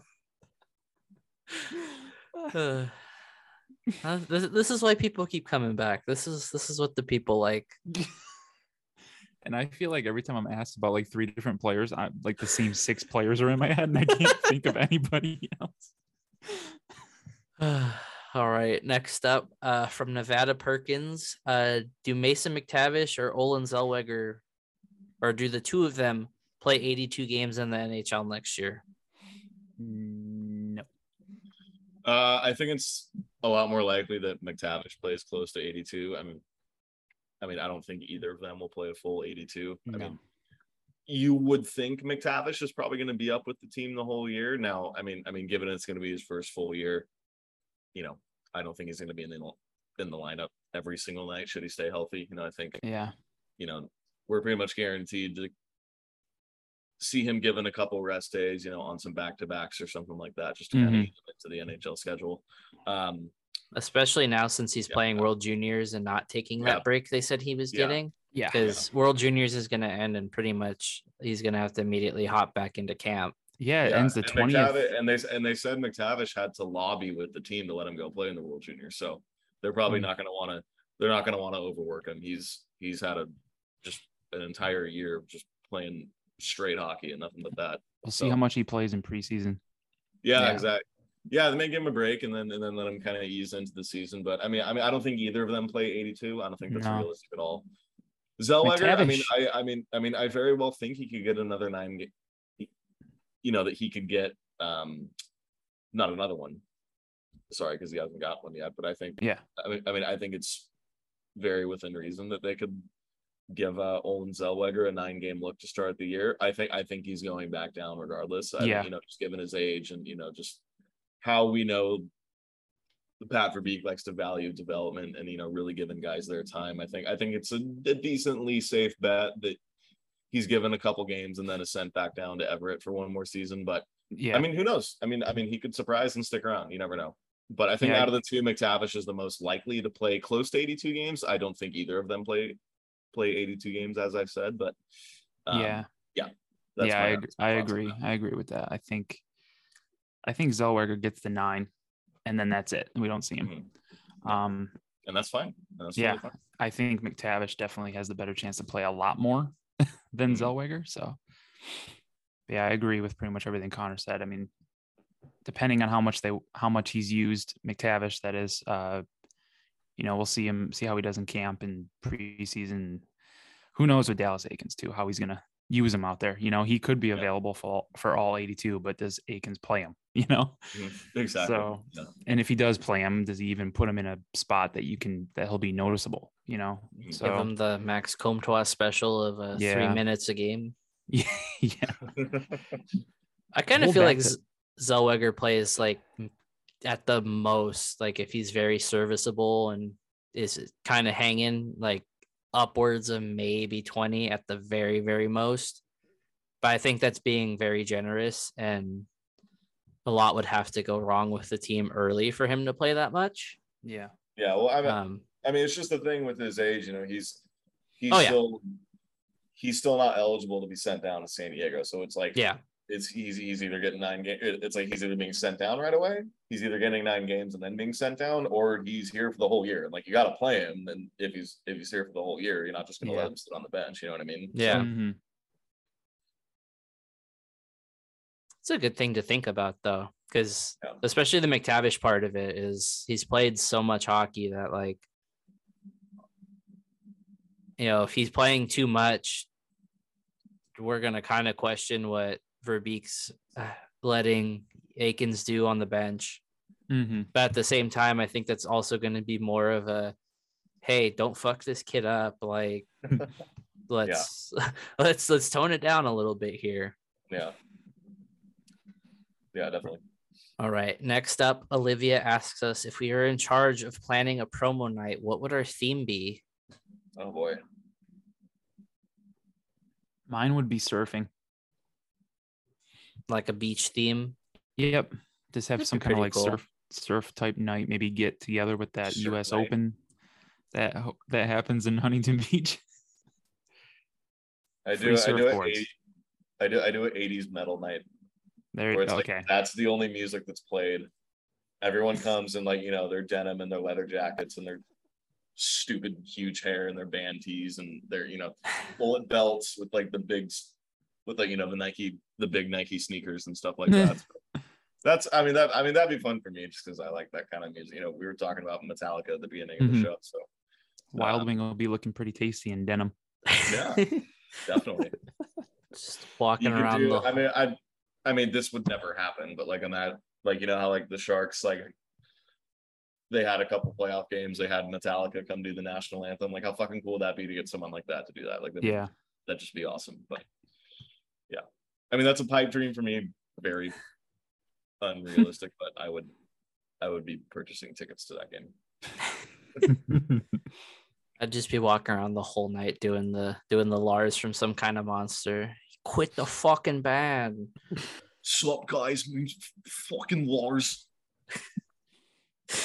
So we're here at fucking Honda Center watching fucking Ducks hockey. If you've never heard him talk, Chris, like that's what he sounds like. Connor did a nice job. Listening to Lars doing an interview is painful because every other word's fuck. It's just and so like fucking heavy. His accent is great. It's a treat. Because he's from Denmark and like he speaks fine English, but like he's still got like he just has this weird like little inflection on certain things. He also looks like Gollum too, so it's kind of funny to hear out of a small little man like that. Let's see. I probably should have thought about this ahead of time. An 80s metal night would be pretty cool, but I don't know if Honda Center is kind of the scene for that. No, I mean, we are seeing Iron Maiden in a couple months there, so yes, not a couple months, next month. Oh yeah, shit. Fuck, it's August already. Yeah, you, me, and Heather and Carly, Lou and Tyler. Well, Tyler. I don't know if Lou's going. Brian's going. Tyler's going. Lewis. There's our one Ryan mention of the podcast. Fucking Ryan. Snuck it in at the end. Gotta get it in. I think they should kind of do like what the Blackhawks do and do like a birthday celebration for Wild Wing. I feel like that would be fun because they do bring a lot of the other mascots around with Wild Wing. Yeah. Mm-hmm. I just kind of feel like that would be fun because whoever's in the Wild Wing suit the last couple seasons definitely has a lot more energy than the guy it was in the past, because that guy like runs around a lot more and is doing a lot more stuff. So it almost feels like having a more agile, chipper Wild Wing with a bunch of other mascots would be a pretty fun time. Yeah. And it also celebrates our tasty friend. It does. Mm-hmm. Have you seen, speaking of mascots, because this mascot would probably be invited to a Wild Wing birthday party, but have you seen Orange County Soccer's mascot? No. His name's Gnarly, and he literally looks like he's like another Gritty. Oh, jeez. Let me. Yeah. He's not as crazy looking, but I gotta look this up. Gnarly, like just GNARLY. Yes. Yeah. Gnarly. Orange County. All right. Getting my live reaction to Orange County. He's not as crazy looking, but what the fuck? He doesn't have the belly button. You know what he looks like? In the opening scene of Monsters Inc. when the one dude gets the sock stuck on him, and then they call him the hazmats, and then they shake him, that's 2319 2319. Yeah, he actually does look like that. Yeah, that's what instantly came to mind. All right, our next one is from our unofficial official social media manager, Jenny, aka Gent. If you guys are able to, best and worst player interactions, it could be one or the other. I know when Chris first hopped on, he said he didn't really know of a good one. Mm-hmm. But he also said that's because he hasn't interacted with many players. So yeah, I don't really have a bad one. Like, I've never really had a bad experience meeting a player, like just like seeing him around, Mm-hmm. I'd say my best one, I mean probably just the funniest, was the time like we were just like chilling outside of Honda Center after practice, and Brizgalov came up. Mm. It was during his second stint, and like it we weren't so much like getting stuff signed. I think me and a couple of my friends were there just like checking out the team store, and like they just happened to be finishing up practice, so we were like, oh, let's just go watch them like walk out, like we're not gonna bother them. But there are these couple like older ladies with their books and stuff they wanted signed by the players, and I don't remember exactly what they were talking about, but Briz being Briz, he comes over and he's signing their things and he's pointing about all the stuff, and he just starts talking about Russia, and he starts talking about like how they're all communists and stuff like that. And he's like, he got really passionate at one point. He was like, really? You guys do not understand how bad it is over there. And he just kept going. Like, it was just in typical Briz fashion. And yeah, it was funny. And he was just super sweet to them, and he was making them laugh. And it was pretty funny. So that was funny. And then this one wasn't my personal interaction, but it's a story. It's not even that much of a story, but it's something my mom always tells people about. This was back in like 05-06, that 05-06 season. Mm-hmm. My mom was in a grocery store over in Rancho Santa Margarita, and she ran into Timu with his wife, and she said the one thing that stuck out was he was wearing orange Crocs. And she said that's never left her mind. It's the orange Crocs.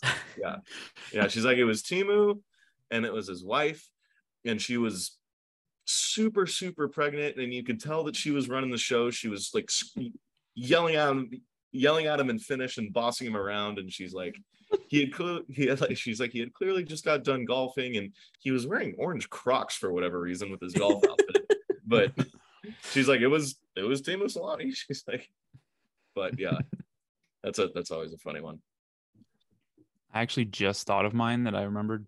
Is when the Ducks were in town here in Phoenix, and you can, like, if you get to the arena, the Coyotes arena, early enough, you can kind of see the players of, the opposing team walking over from the hotel right next to the arena. Do you guys remember James Wisniewski? Yes. Oh yeah, Wiz. Yeah. Yeah. I have one of his. I have one of his sticks actually. Oh, do you? Yeah. Uh-huh. I met him outside. He had like a cup of coffee. He was walking over, and me and my friend were just standing there. We didn't even approach him. He literally approached us. Like he saw our Ducks jerseys, and he came over and just started talking to us like we were friends meeting up with him before the game or something. It was cool. The craziest thing. Yeah, he was a really nice dude. We talked to him for like 5 minutes, and then he just like walked in, and it was like nothing. It was weird. You're like, oh, all right. Yeah. All right. Wiz. You're like, hey, that's cool. But yeah, that would be the best. Wiz. That would be the best. And then they don't really have a bad one, but like I was telling you before we started, I'll just go with the Ryan Johansson one when I took the Ryan Kessler t-shirt to the Coyotes Predators game, and it's the Kessler shirt that says I think it says Kessler's my friend, or and it's got like Kessler's face right on it. And I went down for the warm-up on the Preds side and put the t-shirt right on the glass, and the Preds fans did not, or the Preds players didn't like that too much, and they were shooting the puck at me the entire warm-up, like just puck smacking the glass. So but it wasn't bad, but that's all I got for that. So that's good.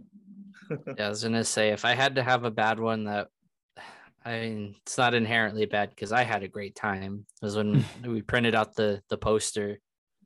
That was a whole process. I remember I initially tweeted it, and for everyone that doesn't know, I can tag it, when we're have the episode out and stuff. But it was like right after the fight when he turtled in Nashville when him and Kessler fought. Mm-hmm. And I tweeted it out. I tagged him, almost DM'd it to him, but I felt like that was going a little too far. But that was still kind of that edgy phase of like, I want to get blocked just so I could say it's like a badge of honor or whatever. Mm-hmm.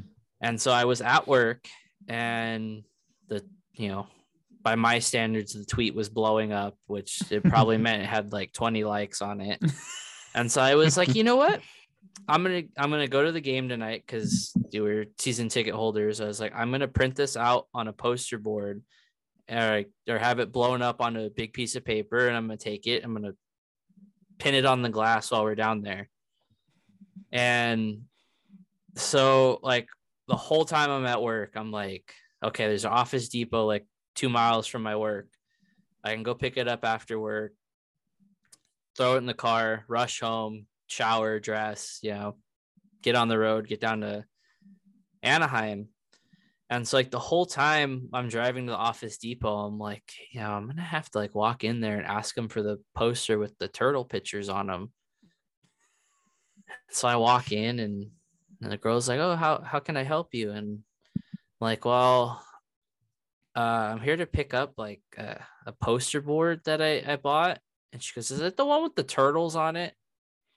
And I was like, yeah. And she kind of looked at me. She goes, okay. She goes, can you explain what this means? So I had to awkwardly explain my tweet to this random Office Depot worker. So I got home, changed, or showered, changed, drove all the way to Honda Center. And we get there for warm-ups, like nice and early. And we're sitting there, and the Preds fans have started to travel a little bit better, but like that season, for whatever reason, there weren't many. So like no one was around us, and we sat kind of at the angle where like we were facing the door where they come out to the ice. So it was like when they come out, like they're looking like directly at us when they're starting to pick up pucks and, firing pucks on net. And he was like, Ryan Johansson was like the fourth dude on the ice. And he shoots a puck on net, and he skates around, and he made eye contact with us. And so it was me, Lewis, Heather, and like a couple of people from Twitter, and we're all standing there, and we're just watching him the whole time he's skating around. And he's like still making eye contact with us. And like the next puck he grabbed, he fired it right at us, and like none of us moved, like none of us flinched. And there was some random guy behind us who just started laughing. And he's like, "Oh, you're a pussy, Johansson.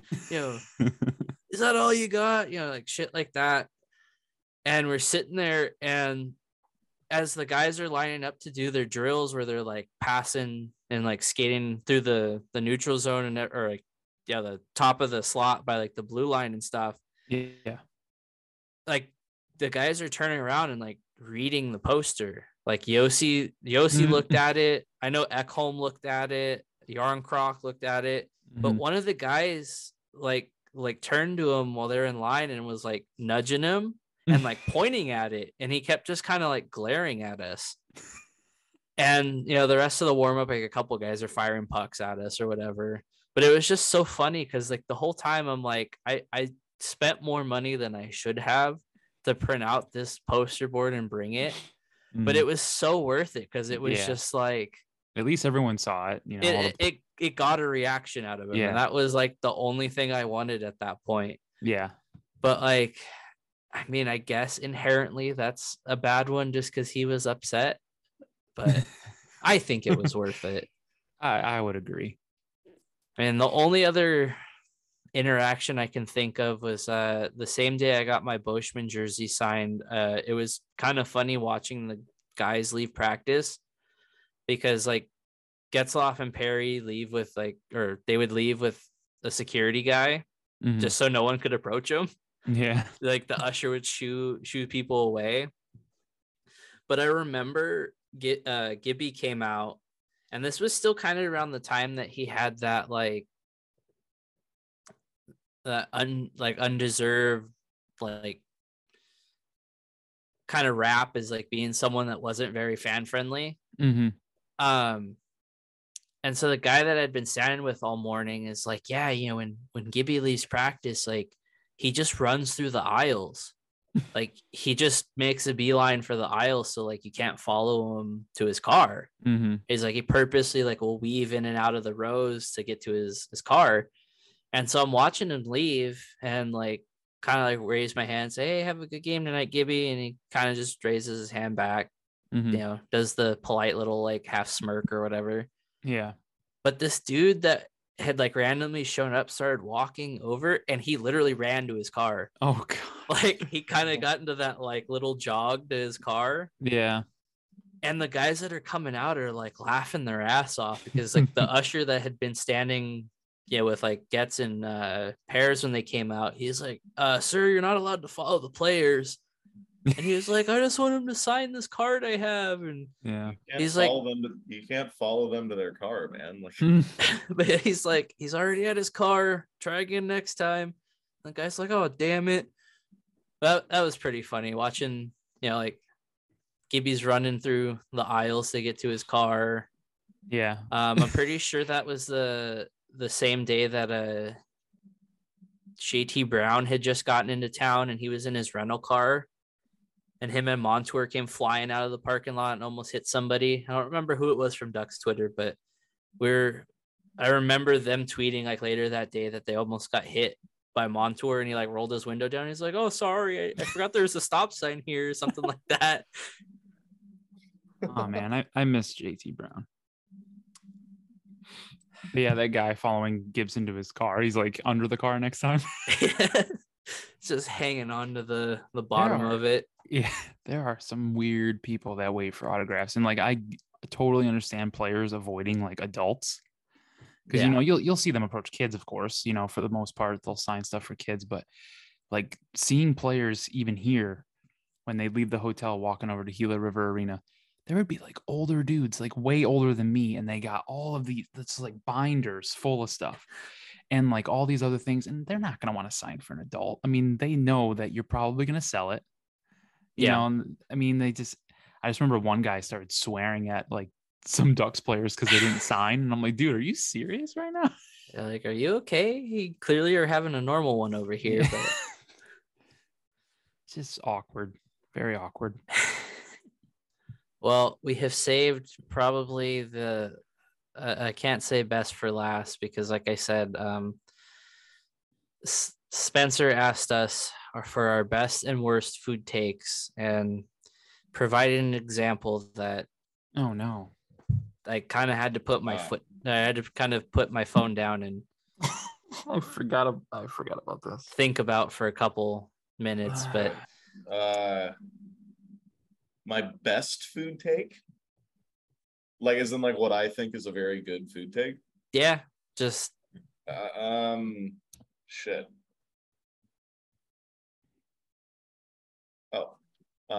Coconut water and coconut things are very good. I agree. And I'd say probably my most controversial take is that I don't like sushi whatsoever. I think it's bad. I love seafood. I love fish. Fucking miss me with sushi. No, it doesn't. Sushi doesn't move me. I feel like with sushi, you got to order the right stuff. No, well, see, the thing is, I want to like it, and I've given it so many different chances, and just no. That's too bad. Nope. I mean, that's kind of that's a little understandable because sushi is not everybody's thing. Like I was really into it. Like in high school, my friends we'd always go to this little place after school, and then I just stopped eating it. I don't dislike it now, but I don't know. I feel like sushi is one of those things where it's like unless you consume it all of the time, you're gonna kind of like either like it or just not. And just not really, there's not going to be pushback on it. When I first moved to Phoenix, I was worried about trying sushi here just because we're nowhere near water. I even went to one of those that have like the conveyor belt. I mean, I'm still here, so. I mean, I enjoyed it. I can eat all sushi. It's wild. I can just eat anything. Just don't drink the tap water, remember. Yeah, exactly. Stay away from the tap. The weird fish is fine. The weird fish from the state with no water. You want to go next, Chris, or you want me to go? You can go. I think my best one is Pop-Tarts are best cold, not heated. I will not heat up Pop-Tarts. Yeah, I don't heat them up either. That's gross. I think that's kind of a thing out of laziness, but I also just kind of like the taste. Okay. No, that's a valid taste. One of my favorite snacks as a kid was cold blueberry Pop-Tarts. I just kind of feel like when you heat them up, it's almost like I used to this. I mean, this might be my controversial one, but I used to not heat up toaster strudels all the way because I didn't like how gooey the inside was. So I'd leave them just like the slightest bit cold, just so it was a little more chewy, I guess.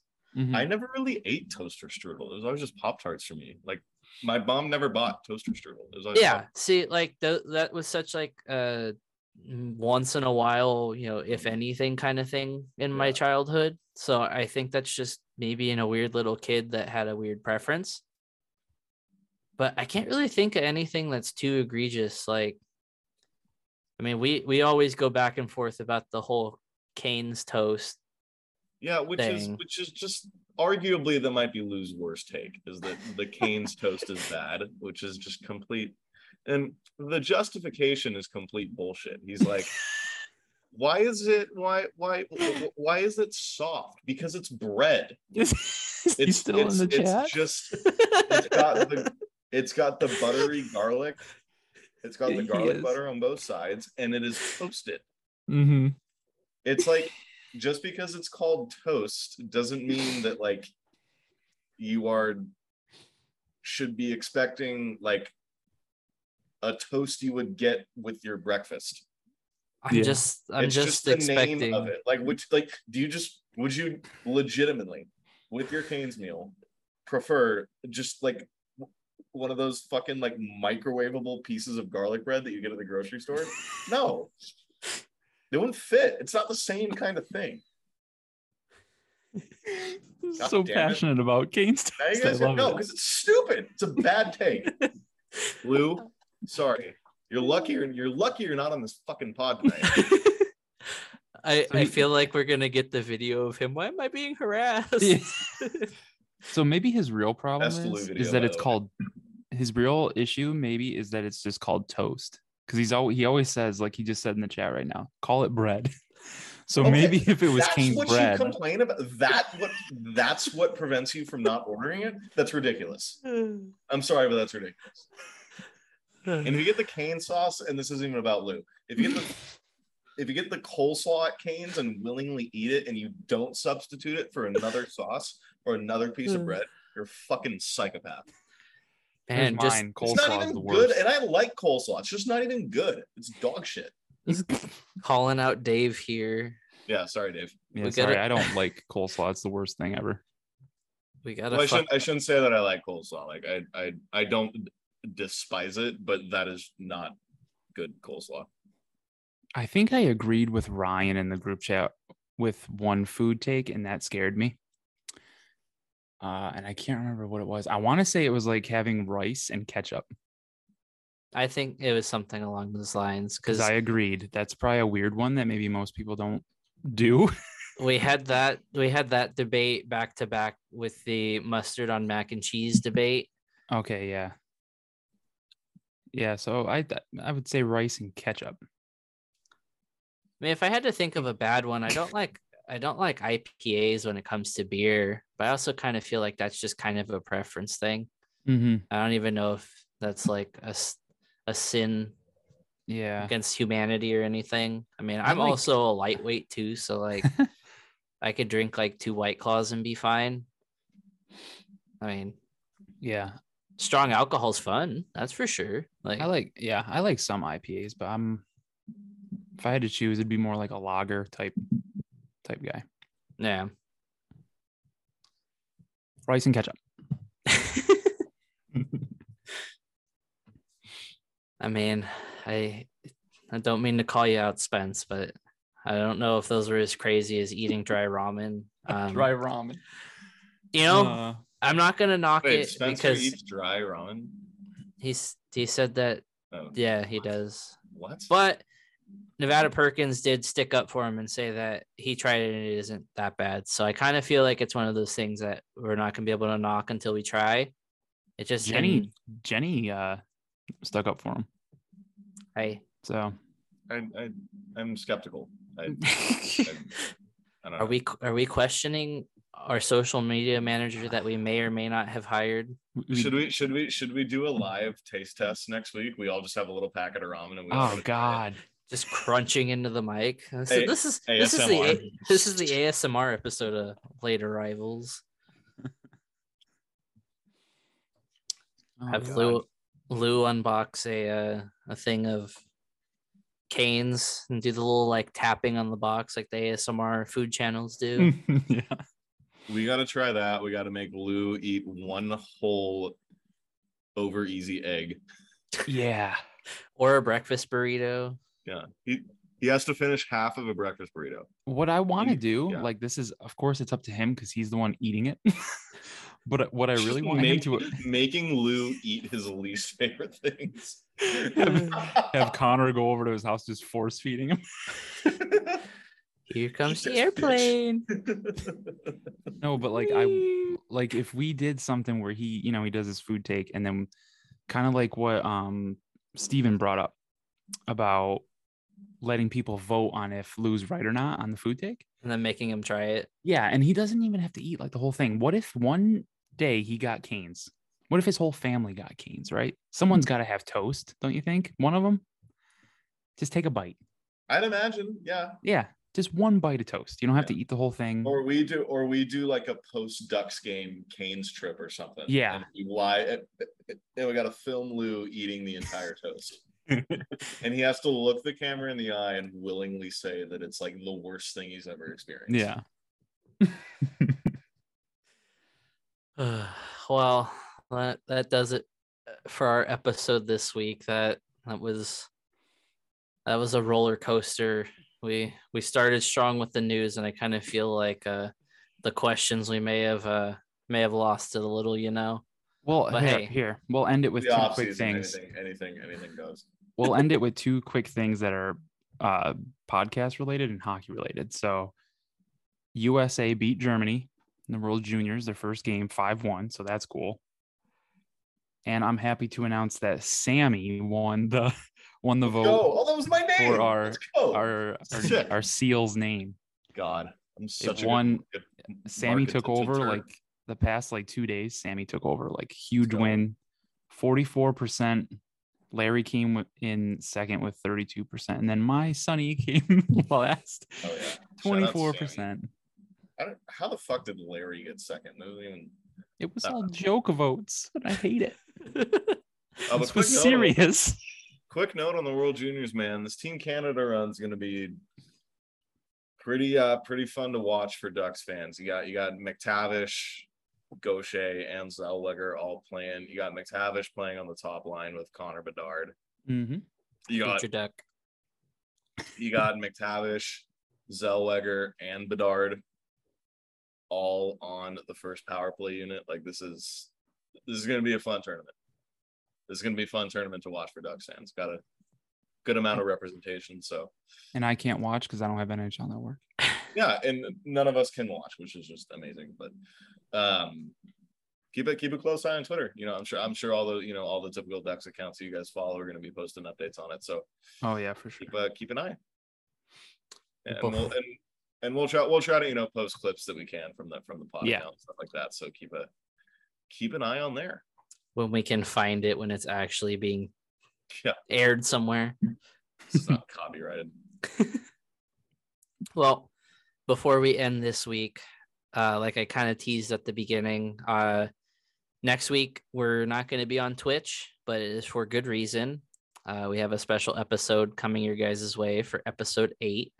Well, wait, are we dropping that right now, or we're gonna tease it a little more. We're gonna give it a little tease. We're gonna give them the details. We'll tease it a bit.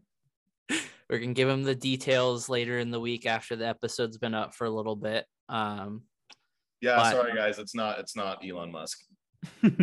He was too busy. I was lying. But we think you guys are really gonna enjoy it. Hopefully it's going to be a very fan heavy episode. We're definitely going to be asking for some questions from you guys. And we promise that you're not going to be in the dark too long. It's probably only going to be a day or two because we're excited to announce what this is. Yeah. And we're just very impatient. Yeah. That too. I mean, I tweet out everything. There's fucking nothing else to do right now. So might as well get the hype train going. But just keep an eye out on our socials. It'll definitely be on Twitter. We'll probably link the tweet on Instagram too. Maybe get spicy and post a video of it. Who knows? Socials, Twitter, wink, wink. There's your teaser. But you guys can follow us in the same spots as normal: Twitter, Instagram. Late Arrivals Pod for pretty much everything. Mm-hmm. Join the Discord.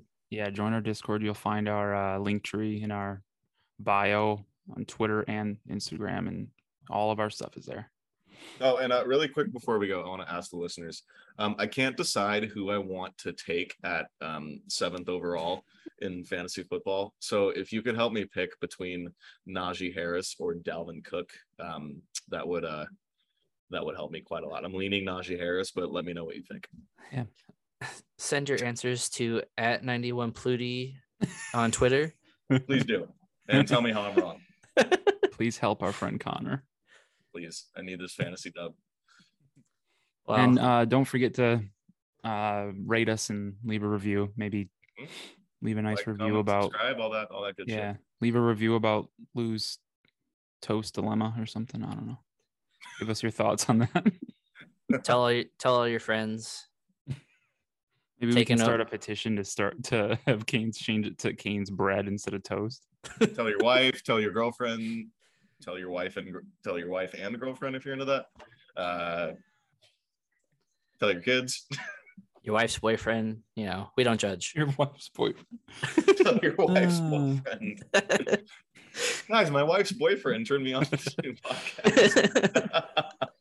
He let me listen while they were Sorry. Oh, that is it from us this week. We appreciate your. Yeah, this is definitely an off-season episode. We appreciate the support, the continued support. Last week's episode, we said was probably our best, and it's easily performing as one of our best. So we're happy that we're starting to get the hang of this thing. Yeah. Slowly but surely. So that is it from us this week. He said, keep an eye on the socials. We're excited to share what we can with you guys. See you later. Good night, y'all. Peace.